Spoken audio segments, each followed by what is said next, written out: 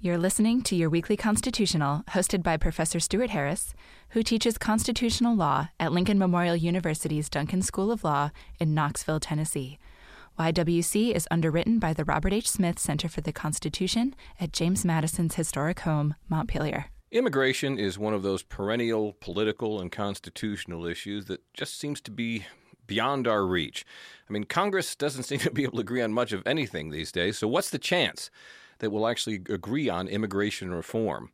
Well, my colleague, Akram Fizer, who teaches with me at the Lincoln Memorial Duncan School of Law, recently published a law review article in which he suggests a solution that will appeal both to liberals and conservatives and also will likely offend both groups. The problem, as I see it in the United States as well as other rich countries, is an increased hostility towards migrants, be they permanent or temporary, and how that hostility affects host countries such as the United States' political culture and increasingly makes them authoritarian and disregarding of democratic norms such as pluralism and the rule of law. Tell me more about that. You think that our impasse over immigration is not just affecting migrants badly, but also is affecting the very foundations of our constitutional society? I think it's not just the United States. I think it's the United Kingdom and other rich countries, France, perhaps even Germany, perhaps the most stable, most important country in Western Europe, Italy, for example. In all these countries, we've seen that the growth in migration, in the number of migrants, has led to sort of a populist backlash by the native-born population, which in turn has made which manifests in a support for sort of right-wing authoritarian political leaders who show disregard for traditional democratic norms such as pluralism, the rule of law, the basic tenets of Western liberal democracy. And I think the consequence for that is parlous altogether. It's bad for us here living in the developed world. It's harmful for the prospects of world peace, as manifest by the fact that, let's say, President Trump shows disregard for multilateralism and our international commitments. And it's overall a bad thing for global harmony and improved living standards. I'll second that sentiment. In fact, I just had the pleasure of interviewing my colleague Bill Walton and his friend Tony, whose last name escapes me now. Sorry, Tony. I just met Tony. As well as some of their students. They all are at the University of Northumbria in Newcastle upon Tyne in northeast England. And that is a former coal-producing region. I think they still produce some coal there, but like coal-producing regions in this country, it's somewhat depressed. And recently, when I was speaking to them out at Montpelier, they had several foreign students with them, that is non-UK students, and one of them was a young woman from Poland. And as we were discussing Brexit, which is, of course, their major constitutional issue of the moment, someone made the comment that she and others are considered unwelcome by many people in Britain and notably in that region of the country, and that they experience some discrimination. Brexit's coming, you're going to have to leave soon, that sort of thing. So yeah, less global harmony. I was reading an article in the Times this morning about the city of Grimsby, which is a port city in that same region of the country, where nostalgia for the former fishing industry, which is no longer a major economic factor in that region, had led them to vote 70% for Brexit. And yet, in doing so, they were protecting an industry that might employ 20 people now in that city. And they were actually harming their fish processing facilities, which are a major employer and have benefited from EU rules. And notably a third of the people who work there are from Lithuania or Poland.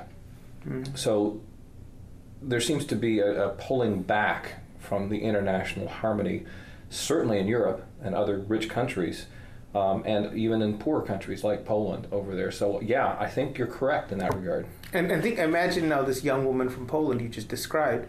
She's a citizen of a country that has elected a right-wing authoritarian, xenophobic law and justice party that is not exactly welcoming of foreigners and sort of skirts and pays short shrift to EU rules about welcoming migrants and the rule of law.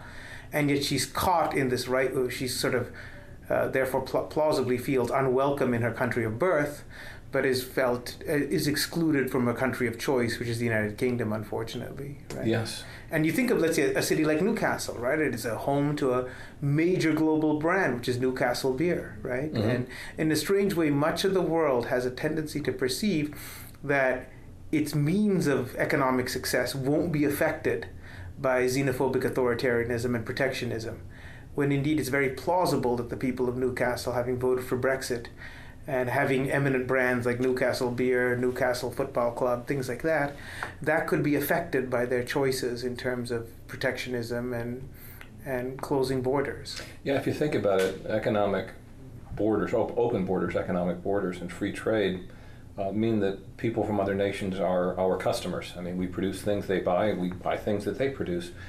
And when you become xenophobic and when you move toward closing your borders and raising barriers, you're essentially thumbing your nose at your customers. I would agree with that. I would also, though, say that there is plausibly a substrate to this xenophobic populism, which is, from my mind, very likely the problem of stagnant wages and income inequality within rich developed democracies, such that people feel plausibly, understandably, perhaps not condonably, but understandably, that migrants are unwanted pressure for jobs and wages.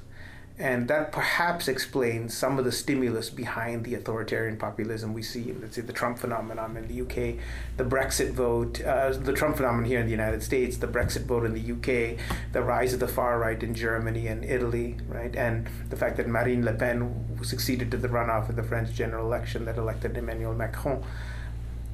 Much of the concern, I think, is rich countries' inability to secure a level of social harmony and economic justice for their own natural-born citizens for a whole host of reasons.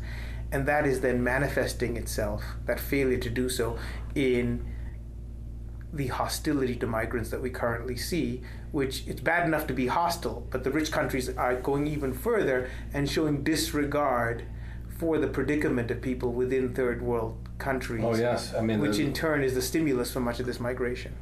Exactly. I think you mentioned in your article, I know we've discussed this, there are also other things that are providing an impetus for this. Of course, Arab Spring and the terrible things that have followed after that have led, of course, to things like refugees from Syria are trying to get out, to babies drowning on European shores. I mean, some of the images are just heartbreaking.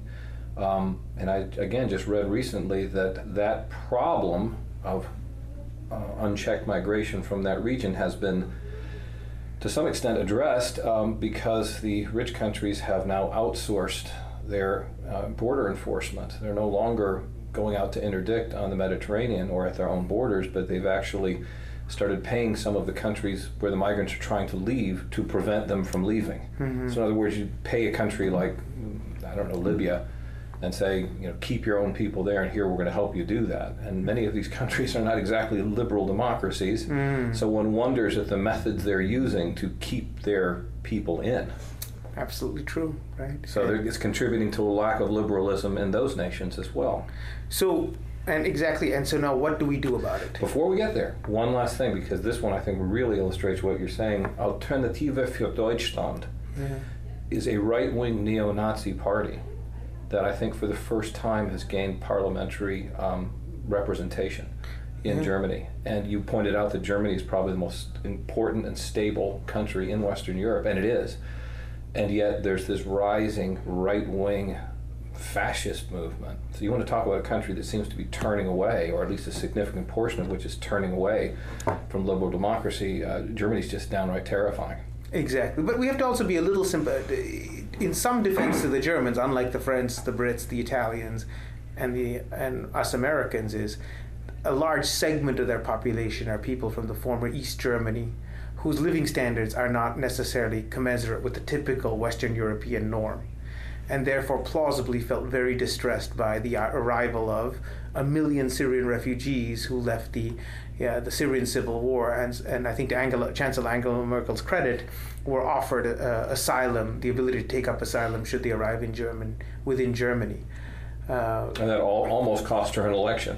Exactly right. I mean, she won re-election, but both the CDU party, which she led, and the Social Democratic Party, which were the two consensus political parties in Germany, both of them saw a massive hemorrhaging of their support, and she was able to only form a government by forming yet another coalition with would have typically been her chief opposition party. Wow. So this is kind of a problem in Germany, but it's an even bigger problem potentially for the world, in that it's manifested itself in the United States, which is a country which, unlike Western European countries, is separated from the Middle East by a gigantic ocean, two gigantic oceans, and is the guarantor of world security since the Second World War. And the fact that we have elected a man in President Trump who's shown complete disregard for the norms of collective security and liberal governance is a very, very big problem for the entire world. Let me just echo that.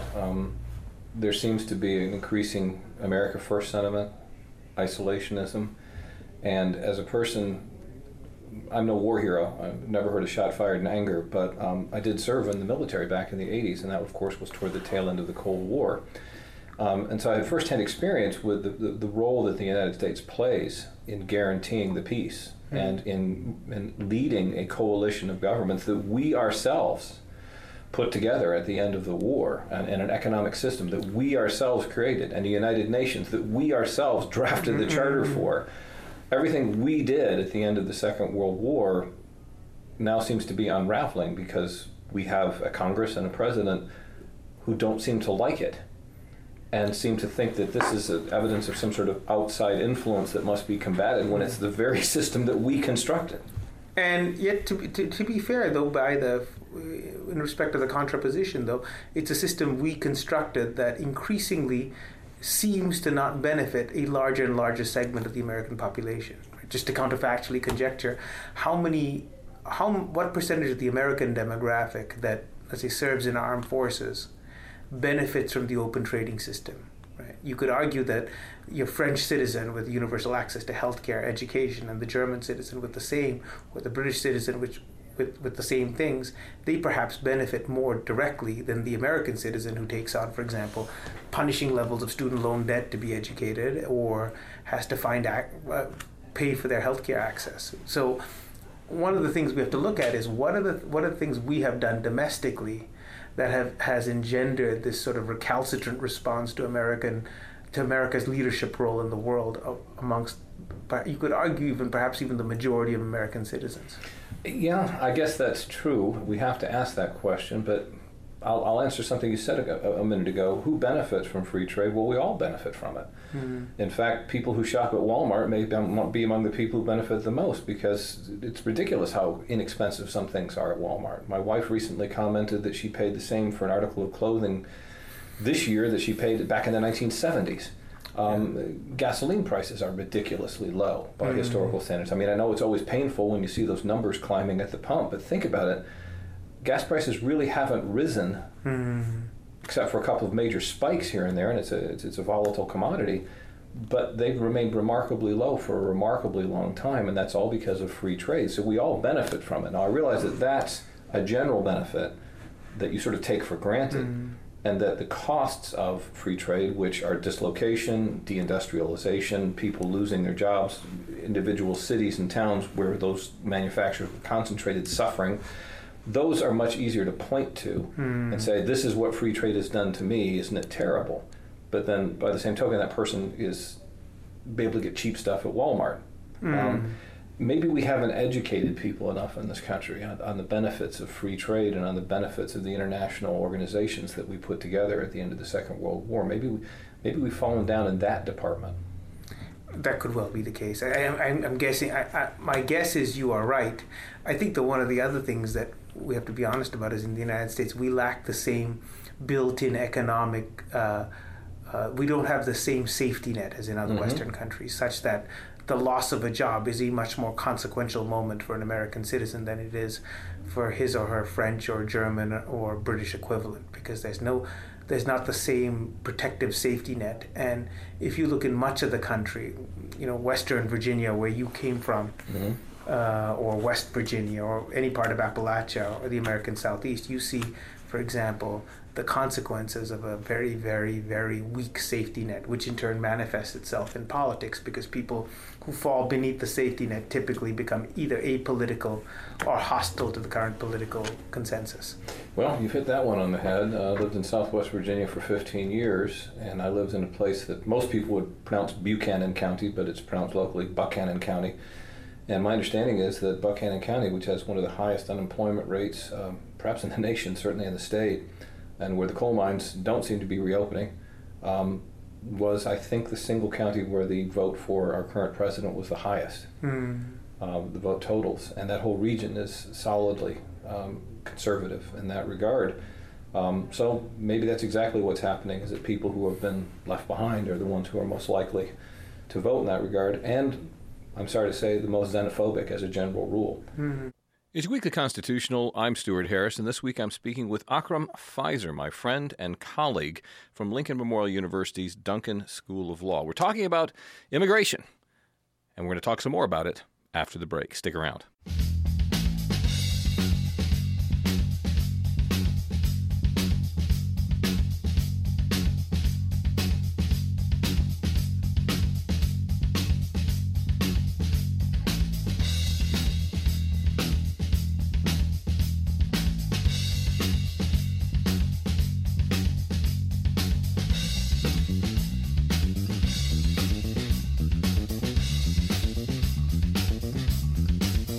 You're listening to your Weekly Constitutional. I'm Stuart Harris, and this week our subject is immigration. Specifically, can we fix immigration? My friend and colleague Akram Fizer recently wrote a law review article for the University of Tennessee's Law Review, and he's got an interesting solution. Thus far, we've been talking about the problem, but pretty soon we'll talk about Akram's proposal. Okay, well, we've discussed the problem then. Mm-hmm. And I think probably you and I are more or less on the same page when the problem is discussed, but what is your solution? I don't have a solution. Mm-hmm. I have a discussion point, which and the discussion point I have is a recognition that people all over the world like a level of social cohesion, a level of demographic stability as part of their lives. And that in conjunction with from my perspective, the need to accommodate migrants for humanitarian reasons, I think requires us to revisit our consensus on migration, which is strict but somewhat generous granting of migration status, granting of permanent residency to migrants with the chance at eventual citizenship, right? So let me pause there just to make sure I understand. We're a relatively generous nation in terms of the number of immigrants we take. I think historically, yes. Historically, we have been. I mean, there have been waxing and waning of that. But we do have at least strict legal limits of who can come here, from where they can come, how they can get permanent residence, whether they have a chance at citizenship. Exactly. A system that's been overwhelmed by non-documented illegal immigration. Okay, and you think that system is something that needs to be reformed? I think there's two. The United States system of immigration, which is largely a comment under the 1965 Immigration and Nationality Act, is premised on the notion that the country can control immigration largely from Europe and Asia. In other words, from lands remotely situated and separated by us from two major oceans. The reality is the United States is a country that's now which is the destination point of a major world migratory route that comes from Central America through Mexico into our country. And we have never recognized that. And the consequences being that we have now between 11 and 12 million undocumented residents who are citizens of either Central American countries or Mexico living within our borders. So the fact that we've not recognized the demand to migrate to this country and our laws haven't reflected that has led to an illegal immigration problem or undocumented migration problem that is now affecting our political culture. Because what do we do about people who've been living here potentially for 20 years, 15 years, 10 years, 5 years in an undocumented fashion? And think of the stress that puts on those individuals, how it makes them susceptible to things like crime, exploitation.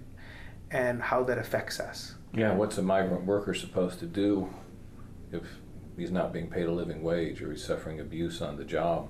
Exactly. Who do you go to? And at the same time, the fact that we have this world migratory route has led to massive demographic changes that make native-born Americans quite uneasy. So, for example, in places like South Florida, for example, and Central Florida, you can't get a job as a nurse unless you're fluent in Spanish. And much of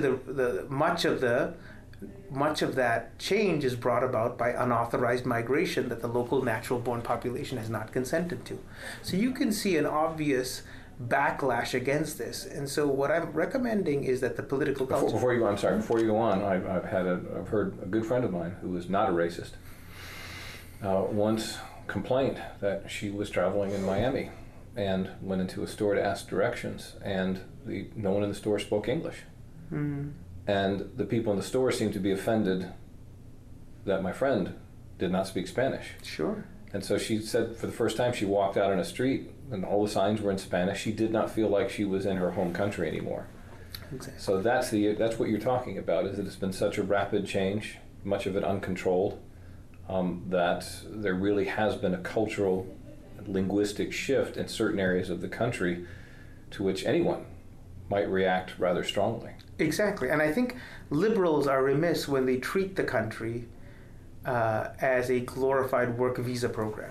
Where, in other words, where people can migrate on demand, live and work, regardless of the sentiment of the native-born population. I think people have a natural desire to sort of have some social stability and demographic stability within their countries. And I think it's legitimate of conservatives who fear the political consequences and cultural consequences of democratic change to insist that they at least have some say in how that change is effectuated. Yeah. So I think it's legitimate for conservatives, therefore, to be engaged in a dialogue as to what is legitimate change. In other words, I think liberals are remiss when we don't acknowledge that conservatives have a legitimate point, that conservatives have a legitimate grievance when they say that they deserve a say in terms of they deserve a say in how the demographics in their community changes. Yeah, and I think that we can even generalize on that.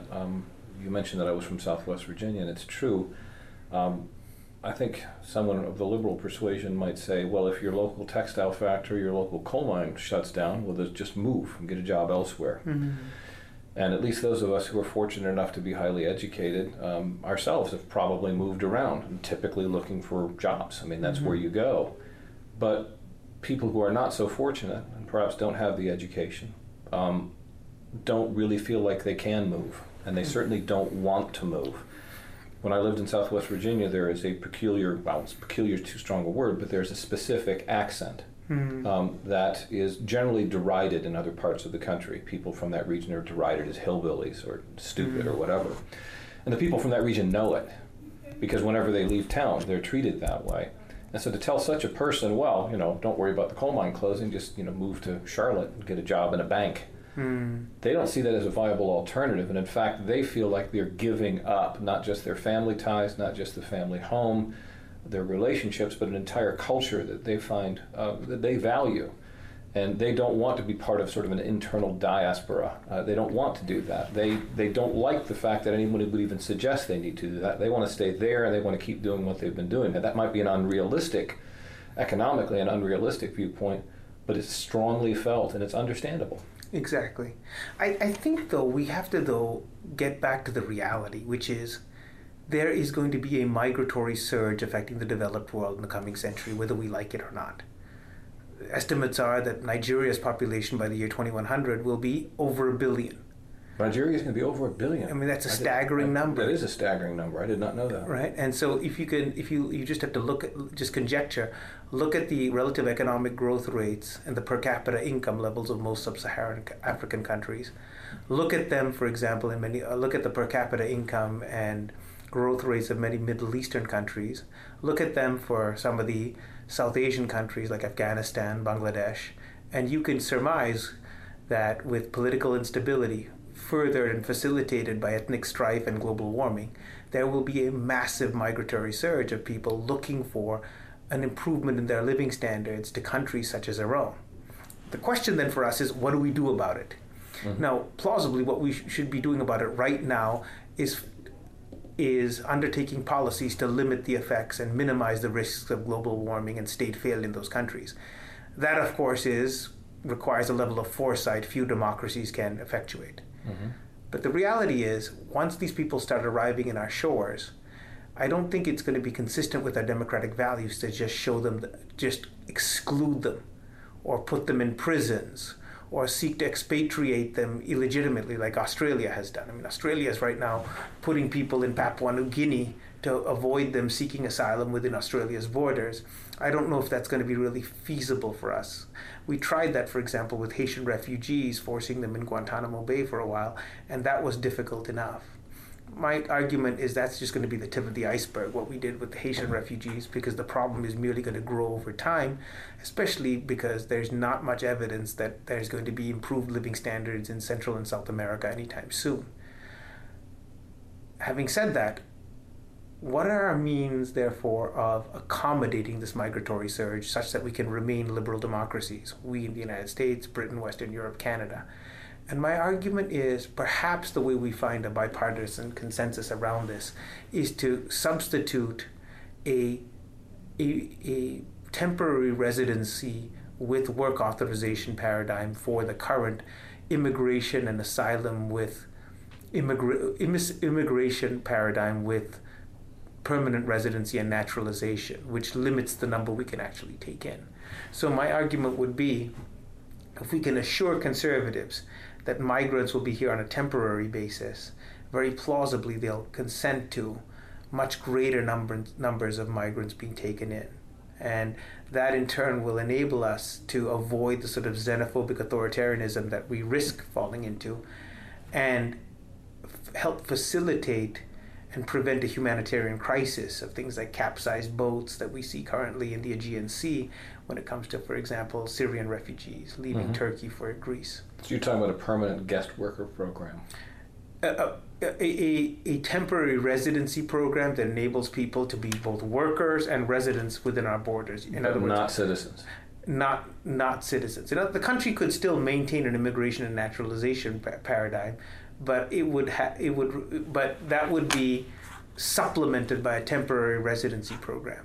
Okay, so we would keep our current program, so you'd have one path to come if you wanted to be a citizen. Yes. A very narrow path, very difficult path to get on, but then there'd be path number 2, and that path would allow you to come, have a legal status as a guest worker, but without any path to citizenship and with no expectation of that.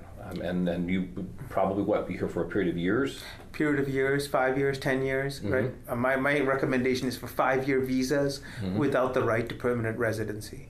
So you'd have to reapply after 5 years if you wanted to stay. Exactly. Okay. And you'd have to show, under my proposal, good cause to stay. For example, that you would not be safe to return or repatriate to your country of origin. But just to counterfactually just work this through, very plausibly, if we had a guest worker program, as the Germans call it, Gastarbeiter program mm-hmm. that they have, how many of those 11 to 12 million unauthorized, undocumented immigrants would actually be unauthorized and undocumented? Very plausibly, the majority of them would have temporary work authorization or work authorization to be here, and they wouldn't be undocumented. They just wouldn't be entitled to permanent residency and citizenship. And I think that would be better for them, and it would be better for us because we'd have a means of accommodating them in a manner consistent with our laws, such that they wouldn't risk exploitation on the back end by, let's say, unethical employers or various other concerns within our society. All right, but what about the 14th Amendment? The 14th Amendment... They would have kids when they were here, right? You're not going to stop them from procreating. That's exactly true. So one of the problems is the 14th Amendment, which was enacted in 1868 in response to a parlous Supreme Court decision called Dred Scott v. Sanford, which said that African Americans who are born in the United States are not citizens. The 14th Amendment came in to remedy that and said that all persons born or naturalized in the United States are citizens of the United States but it does say subject to the jurisdiction thereof. Mm-hmm. And my argument would be that we treat foreign workers who migrate here on a temporary guest worker program like diplomats who have children here. And the child of a diplomat is not an American citizen because diplomats are not under the jurisdiction of the U.S. government and their children are not U.S. citizens. Let's pause there because I think that's something that probably most of us have not really thought about, but it makes a great deal of sense. I mean, if the British ambassador comes over here and she has a child while she's here, of course, that child's going to be a British subject. Yes. That child is not going to be a U.S. citizen. Exactly. So we already have a class of people who do not get the benefit of the 14th Amendment citizenship provision. And you're saying that we could do the very same thing with people who are in the guest worker program. Exactly. And so what we could do is have them, let's say, waive as a condition of seeking a temporary residency, waive their entitlement, waive the ability of their kids to seek permanent residency or naturalization or natural-born citizen status. I recognize it's not my favored outcome to treat people that way. My concern is if we insist on perfection, it ends up becoming the enemy of the good. And we in the United States and other rich countries, for example, will merely look away and disregard suffering in the developing world like we are currently doing in Syria. As you point out, with all of its imperfections, a guest worker program would, we hope,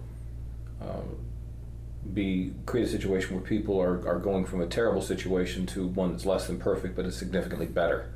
So a person from Guatemala, for example, who was fleeing some sort of persecution or simply poverty or whatever it is, would be better here, even though would be in this guest worker status, than he or she would have been back in Guatemala. So that's one argument in favor of your proposal. But let me play devil's advocate. The citizenship issue we've already discussed, but what about the inevitable demands of a significant portion of these people that they want to now convert? They want to get off of this guest worker track and they want to apply for and become citizens. How do we respond when that happens? Because I think it's fair to say after 5 or 10 years, after 20 years, certainly people who are born here are going to feel like they're Americans culturally, politically, linguistically perhaps. I mean, don't you think it's inevitable that this group of people will stay here one way or the other and will want to be citizens? I completely agree with the problem. I'm not happy that this will create this problem.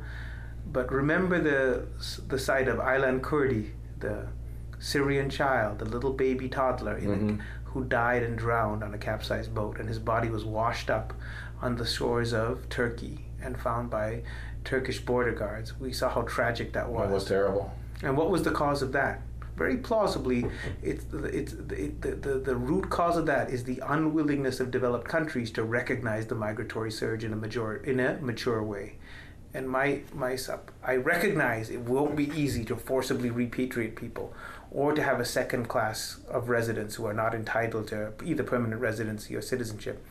Having said that, I think that's better than having people capsize on boats or have their humanity be disregarded by artificially segregating them from the developed world.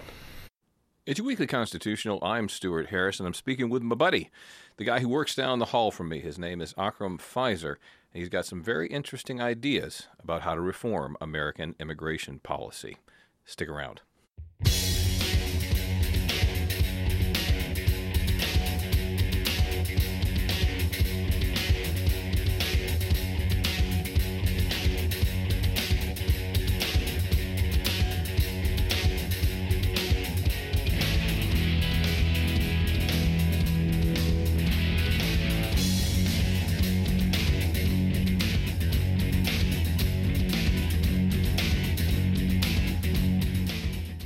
And now it's time to finish our discussion with Akram Fizer, a professor of law at Lincoln Memorial University's Duncan School of Law in Knoxville, Tennessee.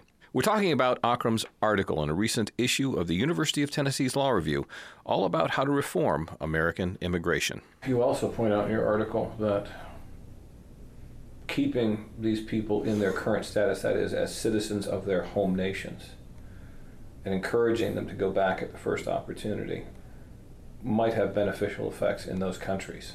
Exactly. I mean, think of, for example, a country like Haiti.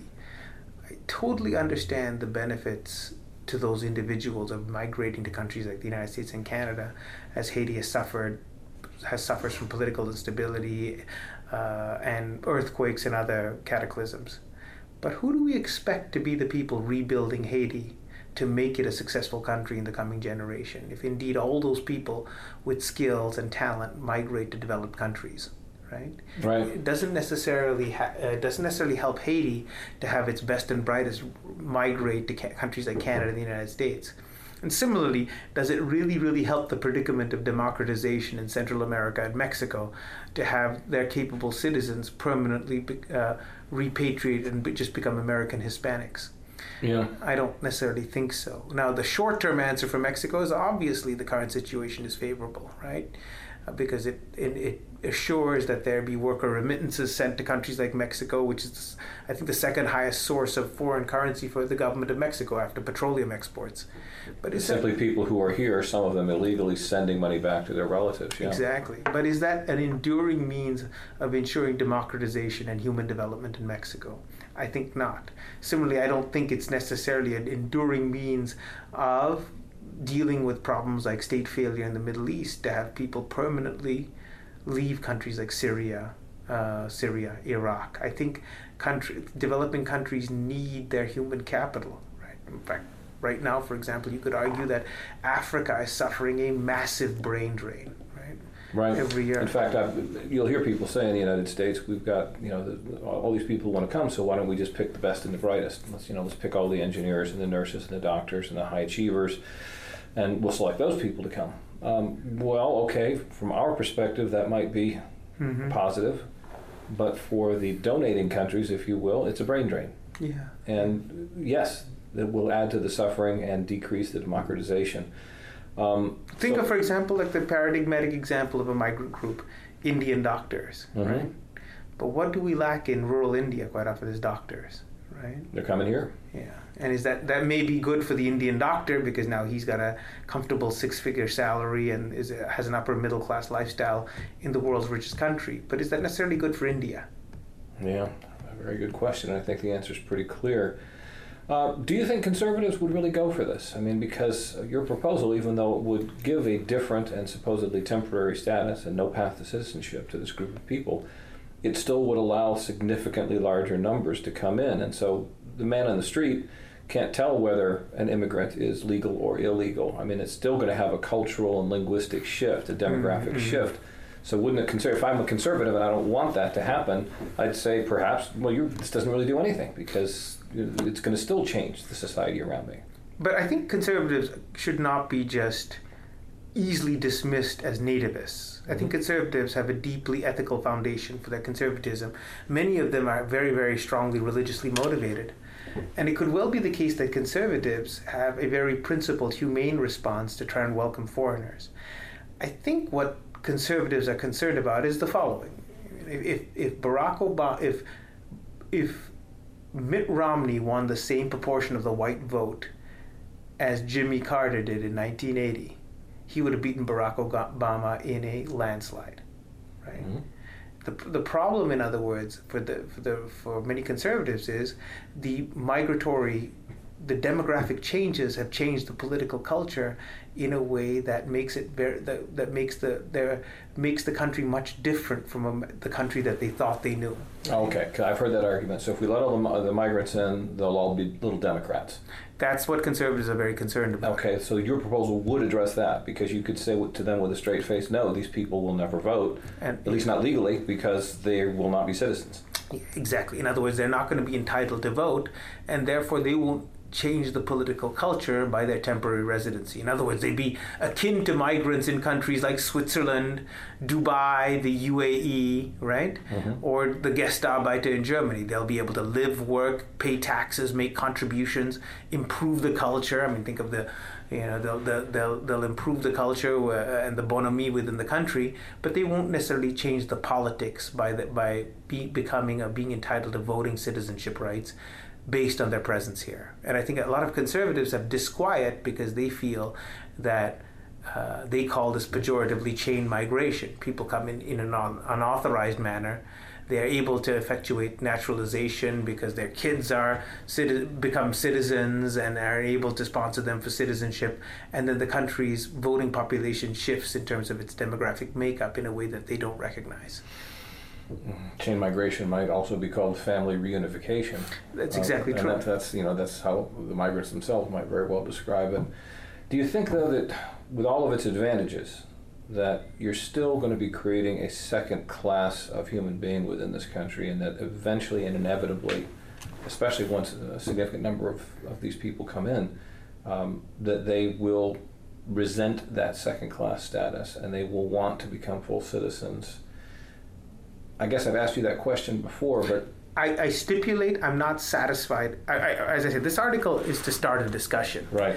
It's not to claim it has all the answers. And I totally respect and understand where you're coming from in terms of raising this concern. But let's go back to first principles. We do have a second class of people living in this country. They're called unauthorized immigrants, or undocumented or illegal immigrants. And there are 11 to 12 million of them, right? And then we have a gigantic number of people who are living in this netherworld as international migrants in refugee camps and the rest, and that number is only going to burgeon in the coming years. So we have to remember where we are before we make a claim that that my policy risks undermining social cohesion within our country, because right now we are hardly in a cohesive environment, either municipally within our borders or internationally in view of the unmet demand for international migration.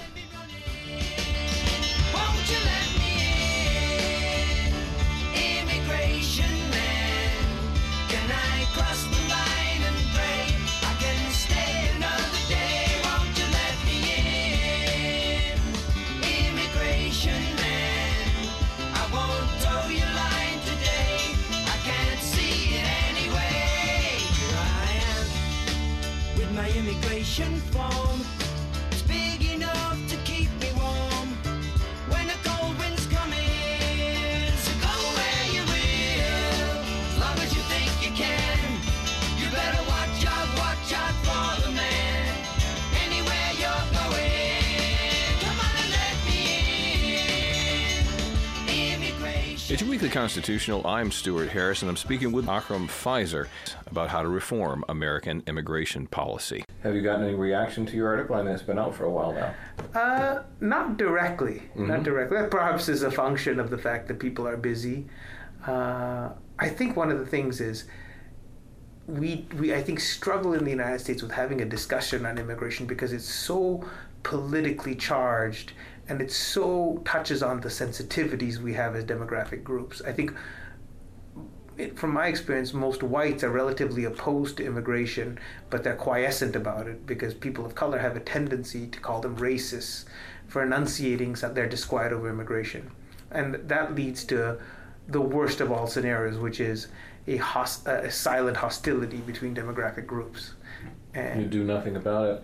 And of course, I think we have to acknowledge that there are certain groups who benefit from the current circumstance and who are more than happy to see it continue. I don't want to paint with too broad a brush, but it's, I don't think, too much of a stretch to say that if you are a farmer, especially in the Southwest, this sort of immigration, this illegal immigration, is a cheap source of labor for you.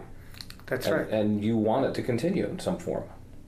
That's perhaps true, lamentably. But I think many farmers, though, they're very fearful about being penalized or charged for violating the immigration laws in their employment, and they would certainly welcome a temporary worker program that would greatly expand the number of people we allow in our country as temporary workers, right? So to conjecture how many people crossing the border right now illegally would actually stay permanently in the United States but for the fact that we don't have a temporary worker program. Many of them, for example, the only reason they end up becoming unauthorized immigrants or undocumented workers is because it's so cost prohibitive for them to cross the border by paying a coyote to smuggle them across. It could be $5,000-$6,000 each way, and it's a risky, dangerous. That's $12,000 round trip. That's the better part of their annual income, right? Yeah. If indeed they had a temporary worker program, they just cross back and forth legally in a manner that we can all be comfortable with from the United States. And they may actually end up living in Mexico and just migrating here on a temporary basis, and they may actually leave their children in Mexico and their families in Mexico, but actually be able to be secure that they can go and see their families when they need to. Yeah, at least in the border regions, you could have literally people coming in on a daily basis, or certainly a weekly basis. Exactly. This is a very personal issue for you, isn't it? Well, I'm born in Sri Lanka, so I'm naturalized as an American citizen, and I do remember quite vividly when I was younger, when we had Sri Lankan passports, it was clear to me that what the government of the United Kingdom and its border control people were trying to keep away from their borders were actually people from the developing world who were unwelcome within their country. And I would feel the insult of feeling like a global toxin pervading the global commons that rich countries wanted to keep out of their borders. And therefore... Let's just pause there. You're right. Having traveled with an American passport on a number of occasions, I don't think I appreciate just what a privilege that is. And pretty much anywhere you go, with some notable exceptions, that American passport is your status symbol, and you're basically welcomed when you go there, and people are not concerned that you're going to come in and become an illegal immigrant. Yeah. And yet, if you come from almost any other nation, certainly in the developed world, then you're not going to be treated as well when you're traveling. Exactly. So it's a completely different world if you have a British, French, American, Swiss, right? EU passport, Canadian passport. Canadian, your parents are in Canada, right? Exactly true. And so that has made international travel very easy. And I get to see the beauty of the world whenever I want, on demand. Not so simple if you have a passport from a country like India or Sri Lanka or Cambodia or an African passport, right? And the rich world is very, very careful to make sure people from those countries don't seek permanent residency within their borders. But the problem is taking that position is going to be increasingly difficult in view of the migratory surge we're likely to see.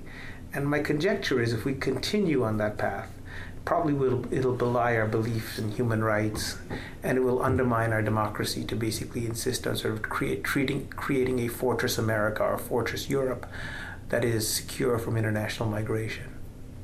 Well, Akram Pfizer, what a compelling narrative, and what an interesting story, and what an intriguing proposal. Thank you so much for sharing it with us today. Thanks for having me, Stuart. It was a pleasure. And now it's time for a constitutional quiz recorded before a live audience at the We the People 2018 state finals for the great Commonwealth of Virginia. Assisting me is quiz gal Meg Hubeck of the Center for Politics at the University of Virginia and teacher Stephanie Hession. We've got another great team here from Maggie Walker Governor's School. Wow. I like this team. Okay. Can you tell me a little about yourselves? My name is Priya. I'm a senior at Maggie Walker. Okay, great. I'm Kellen, also a senior. Okay, and you guys are boyfriend and girlfriend. You're a couple, right? No. Oh, okay. I'm sorry.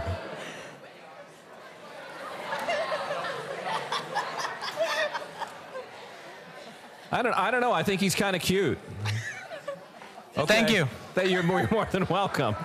Okay.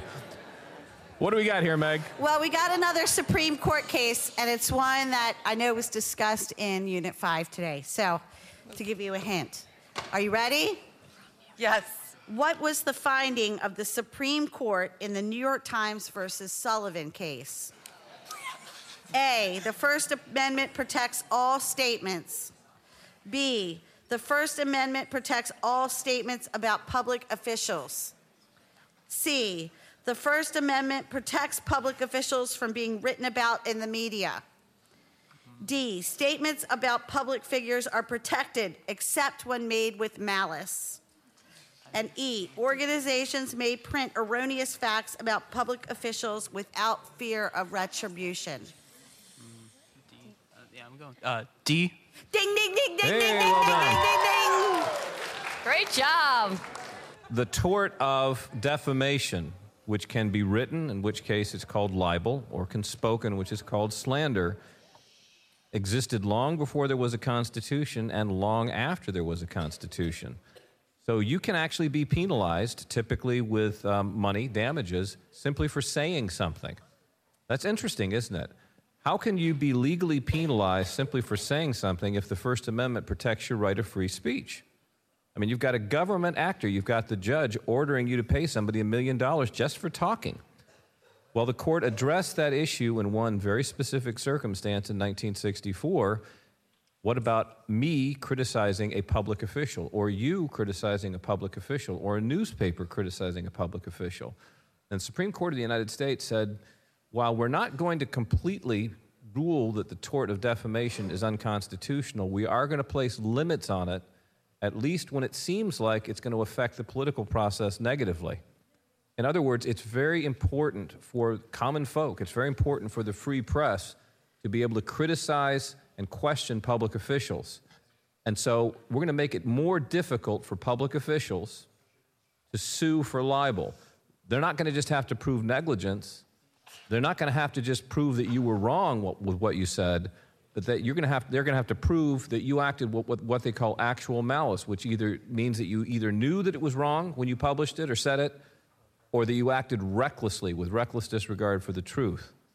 So the court chose a middle ground.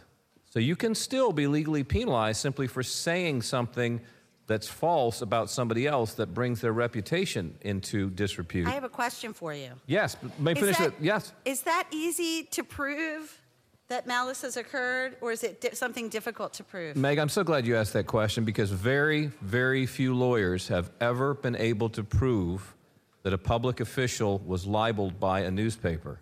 It's an extremely difficult case. And you know what? I know somebody who did that. You do?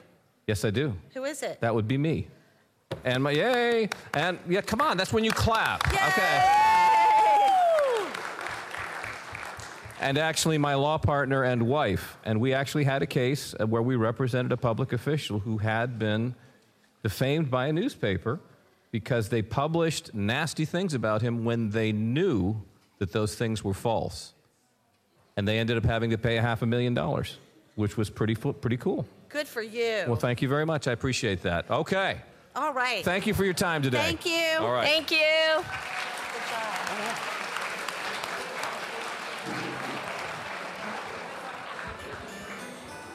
James Madison is widely recognized for his accomplishments as a statesman.